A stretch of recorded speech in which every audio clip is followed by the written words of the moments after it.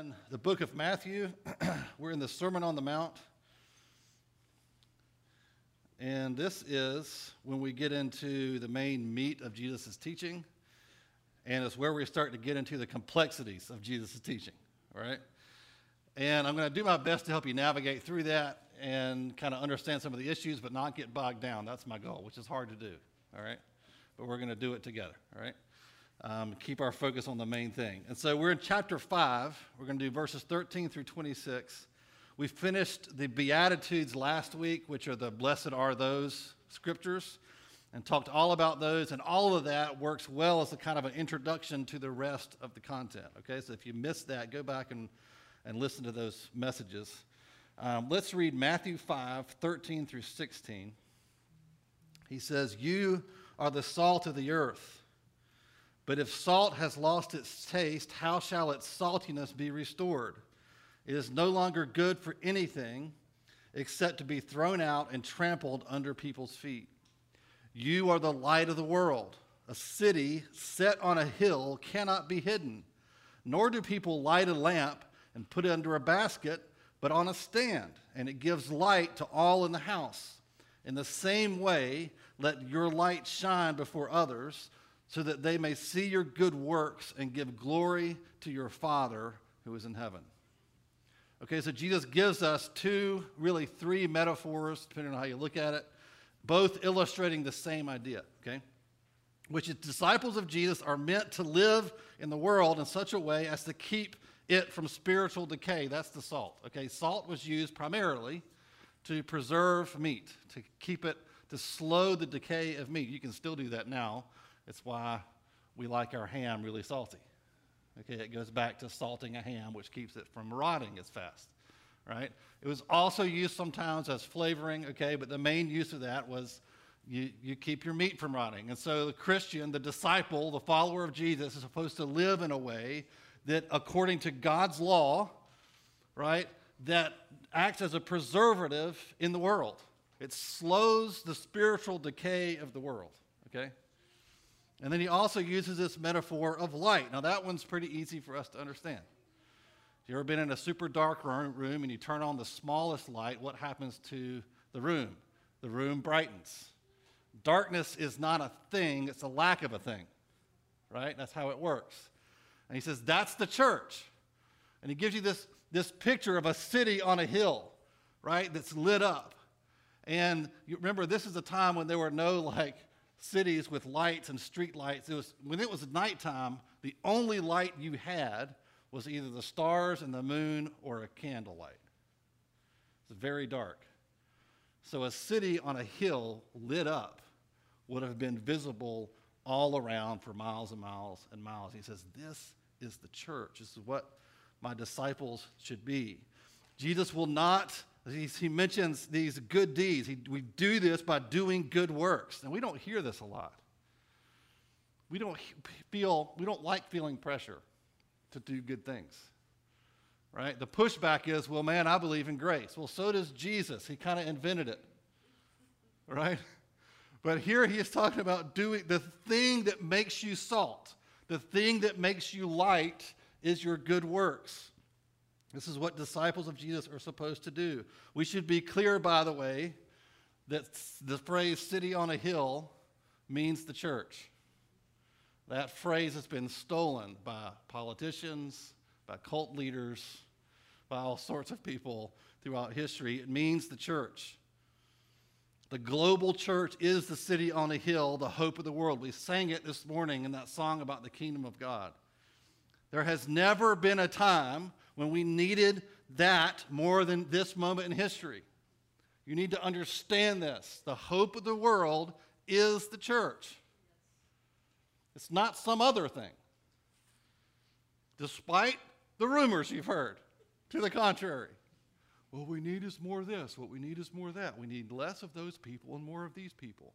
We need more of this thing and less of this thing. We need more education.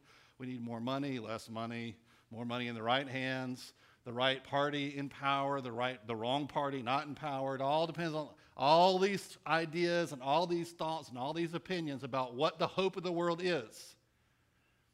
By the way, the hope of the world is not America. It's not any other nation. The hope of the world, in every nation, in every place in the world, is the church. The church is the city on a hill. You're kind of a big deal. I mean, it's kind of a lot of pressure too, but I mean, I don't know if you've looked around lately, but this is the hope of the world? Yeah, God is amazing in that he doesn't require us to be great in order to make us great, because it's him in us. He's great. So what good deeds is Jesus talking about exactly? Because he gets very specific in the coming chapters. Painfully specific. Because right now, I think we're all like, well, it's kind of convicting, but yeah, it's very general. Good deeds, do good deeds. Okay, I'll just be a good person. Nah, he's going to get specific. He will not let us think of being his disciple as only a matter of the inner person. It is a matter of the inner person, but it is also a matter of your external acts, what you do and how you treat each other and how you respond to persecution and suffering is also a part of being a Christian. Being a Christian is not a personal, private belief that you just keep to yourself. It must be demonstrated in how you live and how you respond to suffering. All right, so now we're going to get specific. Matthew 5:17-20. He says, "Do not think that I have come to abolish the law or the prophets. I have not come to abolish them, but to fulfill them. For truly I say to you, until heaven and earth pass away, not an iota, not a dot will pass from the law until all is accomplished." The iota is the smallest letter in the Greek alphabet, and the dot is like a little curve on the end of a letter. It's the smallest part of the smallest letter, okay? None of it will pass away. "For truly I say to you, until heaven and earth pass away, not an iota, not a dot will pass from the law until all is accomplished. Therefore, whoever relaxes one of the least of these commandments and teaches others to do the same will be called least in the kingdom of heaven. But whoever does them and teaches them will be called great in the kingdom of heaven. For I tell you, unless your righteousness exceeds that of the scribes and Pharisees, you will never enter the kingdom of heaven." Now, isn't that interesting? Because Jesus spends a lot of time rebuking the Pharisees. But the Pharisees in that time, in that place, were the example of a truly holy, righteous, good-living person. They were extreme in that way. And he says, you have to be more holy than those guys to enter into heaven. In fact, later in this chapter, he actually says, be perfect as your Father in heaven is perfect. Great. Hope of the world indeed, right? I told you he's going to get specific. So on the surface, this text is pretty straightforward. But underneath that, when you start asking obvious questions, things get difficult. This is maybe, in that sense, one of the hardest verses in Scriptures and one of the most argued about. Some questions. Maybe I'll answer these, maybe I won't. Here's some questions. What does Jesus mean by the law and the prophets? Some parts of the law were done away with by the apostles in the New Testament. For example, dietary laws, circumcision, sacrifices, temple worship were also stopped after the resurrection. So when Jesus says not any of this will pass away, what exactly does it mean? What exactly is our current relationship to the Old Testament law? And that's the one that's always debated. Does the Old Testament law hold any kind of sway over us now, or is it all just past? Should we, in fact, unhitch ourselves from the Old Testament, as one popular teacher likes to teach? Because if none of it holds any sway over us, why read it? Why care? So I debated myself a lot over whether or not to just nerd out on this week or not. I decided not to, because I think, as important as those questions are, it actually takes us away from the point that Jesus is trying to make. And the reason that Matthew actually included it here was not to bring up a debate about the Old Testament law so much as to show us what Jesus is doing and what he's teaching about here. So one of the key words here is the word fulfill in verse 17. What did it mean for Jesus to fulfill the Old Testament? So when he says the law and the prophets, we can just think of that in Gentile terms, the Old Testament, okay? It's the original law of the Old Testament. That's the Hebrew scriptures that they had at the time when Jesus said this. I think Jesus is thinking of the entire Old Testament as one big prophecy pointing forward to his eventual coming, okay? All of the Old Testament taken together points to the need for a Messiah, and Jesus is the fulfillment of that prophetic sign, okay?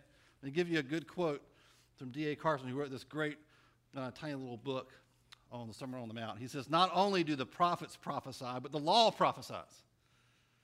The entire Old Testament has a prophetic function, and Jesus came to fulfill the Old Testament.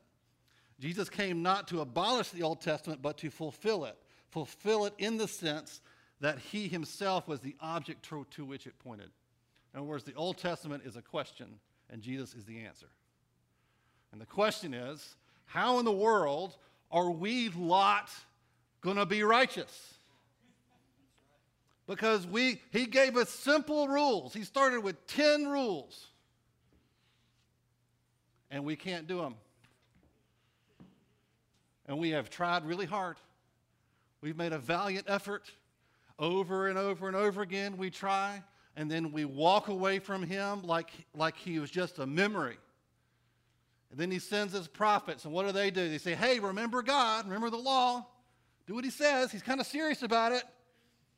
He's gonna send an army to wipe you out. He's going to send a plague to remind you. He's going to judge you if you don't come back. And they go, kill the prophet. Send him out. Stone him. Get rid of him. We don't want to listen to that guy. He's such a downer. And then what does God do? He comes in and he judges them. He says, hey, I was serious. You said I sent my prophet. You didn't listen to him. Now you're going to have to listen to me or the Assyrians or the Babylonians or the Philistines. And the big question of the entire thing is, how is it that we're going to be righteous? How can we be in fellowship with God if we can't even get this right? And Jesus is the answer to that question, which is, you can't, but I can. This is what Jesus is saying. It's what he's going to teach. But that does not mean he doesn't have expectations of us. He expects us to act like him. What Jesus is not saying is that the Father's expectations of holiness no longer hold sway over us. These requirements are being fulfilled in us as we are in Christ. So you are actually being made holy. You are being made to be a keeper of the law by the Spirit of Christ. So we don't throw out the law and the requirements of God's holiness. We actually go, wait a minute, Jesus is actually going to make me into that for me. That's amazing. You will be perfect. Consider that. I don't know what a perfect Ben Cotton quite looks like, but he's coming. He's on the way, right? Same for you. I don't know what a perfect Michael Cotton looks like, but it's got to be real different, right? This probably looks something like Gloria Cotton. I don't know. Y'all can't believe I'm saying that. All right. He's smiling, I promise. He's smiling. So this is exactly the point Jesus is going to make over the next several chapters. Do good because you are salty, preservative, and the city on the hill. Do good. That's what disciples of Jesus do. It's how we act. It's what the kingdom of God is like. And 2, do good because the Father is perfect and he expects you to. It's astounding to me that many take these verses as a license to sin however they please because they fail to read the rest of the Sermon on the Mount. Well, it doesn't matter what I do. Jesus, there's grace, man. Who are you to tell me what to do? Don't be legalistic. If you didn't realize Jesus was going to teach what he's about to teach, you would, and I was teaching it, and I used no verses. You go, man, you're being awfully legalistic. You just told the church to be perfect. All right, so let's get even more specific. Verses 21 and 22. He says, you have heard that it was said to those of old, you shall not murder, and whoever murders will be liable to judgment. But I say to you that everyone who is angry with his brother will be liable to judgment. Whoever insults his brother will be liable to the council. And whoever says, you fool, will be liable to the hell of fire. Note that he says, you have heard that it was said. He's going to use that phrase multiple times. What that means is, doesn't mean, he's not saying the Old Testament teaches. He says, you think the Old Testament teaches. And so at points, he's going to correct their understanding, and at points, he's not. So they were right, by the way, that murder is a sin. I don't know if you knew that. I'm assuming everyone understands. Murder is a sin. Thou shalt not kill. But they had not understood the sin from which murder comes.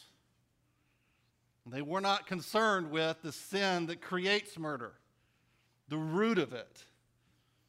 Like, people don't just murder one day just because it seemed right. They started somewhere else. They had self-righteously thought of themselves as good people simply because they had not committed murder. Jesus implies that they are no more moral than a murderer if they harbor anger and bitterness in their heart towards another or say an angry word to assassinate their character. You fool. It's just sort of, the modern day equivalent would be like you empty-headed blockhead, right? You're empty-headed. You're a fool. I don't want to come up with more alternatives. There's little kids here, and I'll get in trouble, all right? He makes this clear in verses 23 to 26. Let's read those. He says, so if you are, he gives examples, right? Hypothetical examples. So if you're offering your gift at the altar and there remember that your brother has something against you, leave your gift there before the altar and go. First be reconciled to your brother, then come and offer your gift. Come to terms quickly with your accuser while you are going with him to court, lest your accuser hand you over to the judge and the judge to the guard and you be put in prison. Truly I say to you, you will never get out until you have paid the last penny.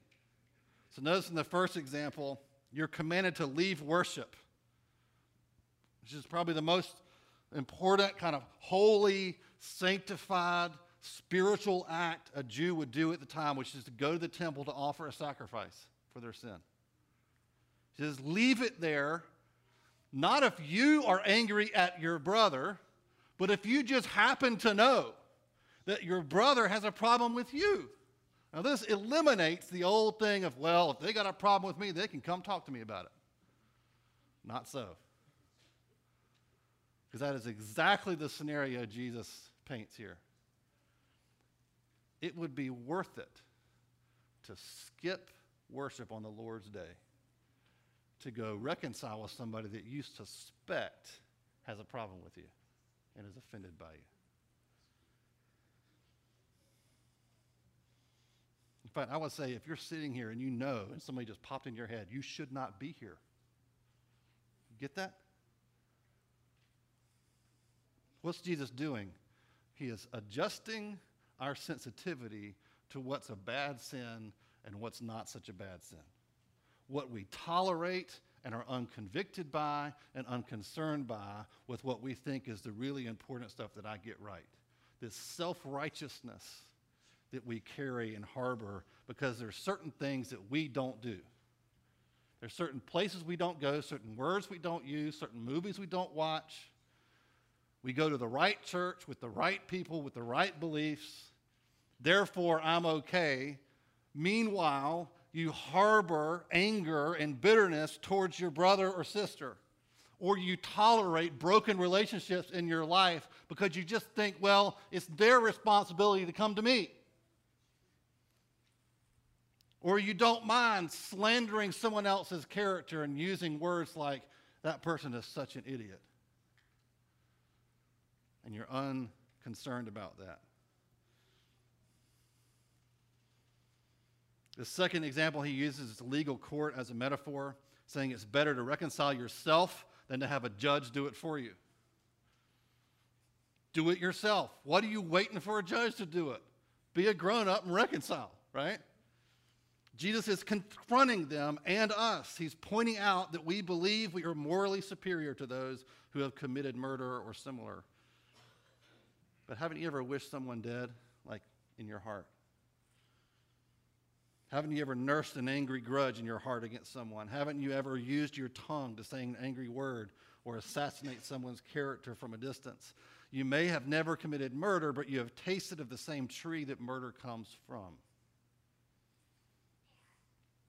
So the big idea, followers of Jesus consider anger in their hearts to be as serious as murder. Hopefully you consider murder to be pretty serious. All this other stuff underneath it that we tolerate, a disciple of Jesus considers that to be just as serious.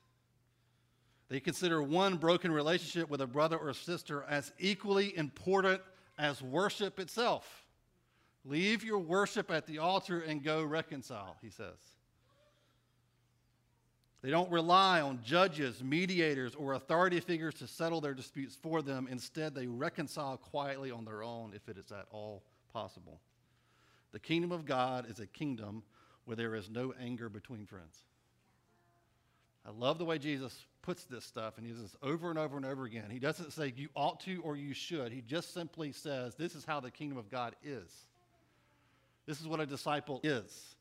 He is saying this is what you are, whether you like it or not. We don't do broken relationships here. We don't do anger and bitterness in the kingdom of God. We just don't do it. That's his attitude. By the way, I should say reconciliation is a different thing. It requires 4 things. I did a podcast on this. I'm not going to belabor the point.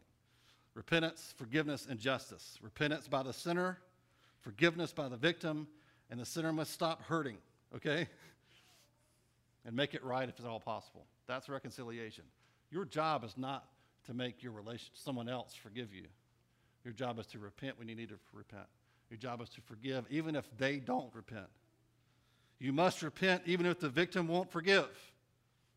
You must forgive even if the offender doesn't repent or stop hurting you. You got to do that. That's what the Bible teaches.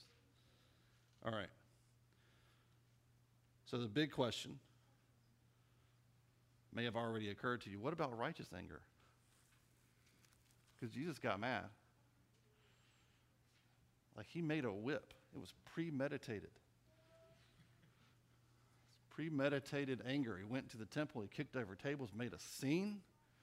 People would have videotaped it and put it on Twitter. This crazy rabbi is kicking over tables and yelling and whipping people. Anger and violence.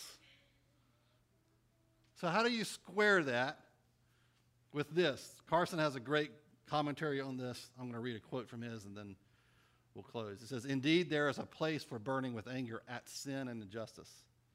Our problem is that we burn with indignation and anger, not at sin and injustice, but at offense to ourselves. In none of the cases in which Jesus became angry was his personal ego wrapped up in the issue. More telling yet, when he was unjustly arrested, unfairly tried, illegally beaten, contemptuously spit upon, crucified, mocked, when in fact he had every reason for his ego to be involved, then, as Peter says, he did not retaliate.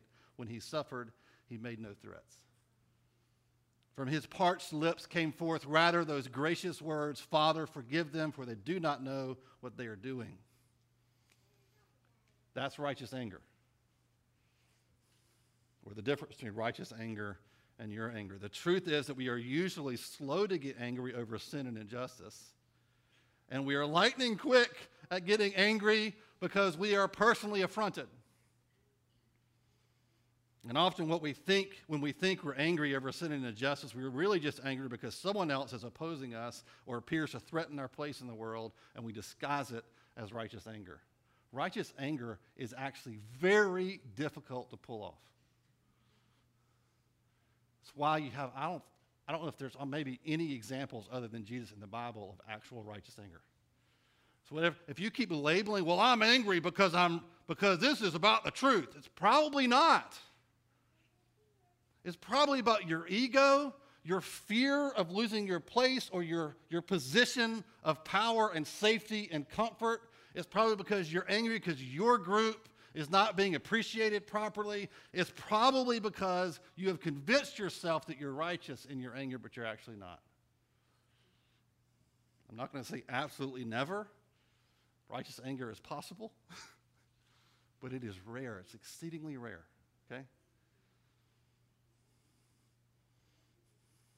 As I thought about these verses, I began to think about how there's an epidemic of rage in our world. It's not just our nation, it's all over the world. We are surrounded by rage. People don't just say what they think anymore, they say it with rage, with anger. That rage often pretends to be righteous anger when in fact it isn't. It parades around in a costume that makes it appear righteous, but it always eventually shows itself as destructive, bitter, self-centered, and self-righteous. It does not point to God as a holy and just God, but instead it points back at the angry person as being holy and righteous. Does this right anger inspire you to be in awe of the holiness of God? Or does it inspire you to be in awe of the holiness of the person who's angry? What is the fruit of that anger? Is it destructive? Is it self-righteous? Anger is intoxicating. I have struggled with anger in my own life. It feels great. Let's be honest. Losing your temper feels powerful, and it's releasing, and it feels good. It gives you goosebumps. Especially when you can accompany that anger with self-righteousness. Now, I'm angry, that feels great, but I'm also full of my own righteousness. That feels great too. But it has no place in the kingdom of God whatsoever. You recognize how intoxicating and how tempting it is to mix the truth that you know about God, to mix that with a self-righteous anger that is ultimately becomes just about you and about you being right. Husbands, have you ever won an argument with your wife and then realized you didn't really win much? Like you won, but you really lost? You might have won the argument, but you lost something in your relationship. It wasn't righteous anger. It was destructive. Because this is the place, I think, where we as a church need to repent. The body of Christ needs to repent. We need to take the way of Jesus, which is to not get our ego involved. To trust him that he's in control, he's sovereign, and I'm just following him, doing what he says, right? And if that means I have to suffer and be mocked and persecuted like him, then that's what it means. Praise God. Amen. All right, why don't we stand up and pray? I'm going to pray for you.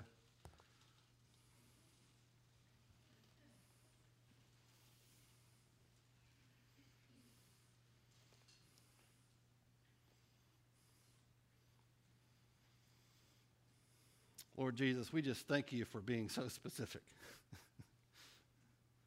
for giving us a clear picture of what it means to follow you, what it means to be in the kingdom, what your kingdom is like, what you are turning us into, what you're creating in your people. God, even just this first one about anger is so convicting to me. I feel confronted by you in these verses. So God, I repent, and God, I pray that you lead all of us into repentance. God, that we would not be enticed into trying to use anger or rage to further even a just cause.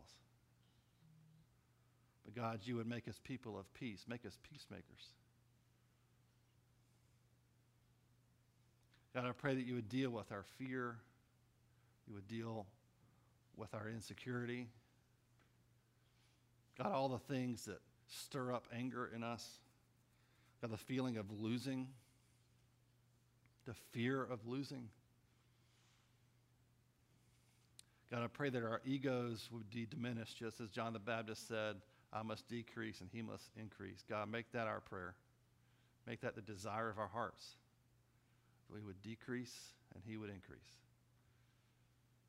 And God, I pray that specifically if there's broken relationships in this local church, God, that you would, by your Spirit, bring deep, dead serious conviction over everyone involved. God, that there will be repentance, there will be forgiveness, that there will be justice, that there will be reconciliation. And God, I pray that in the future, God, as the world divides, that your church would not. And God, we want to start with us and our own repentance over our anger. And I pray this in the name of the Lord Jesus Christ. Amen.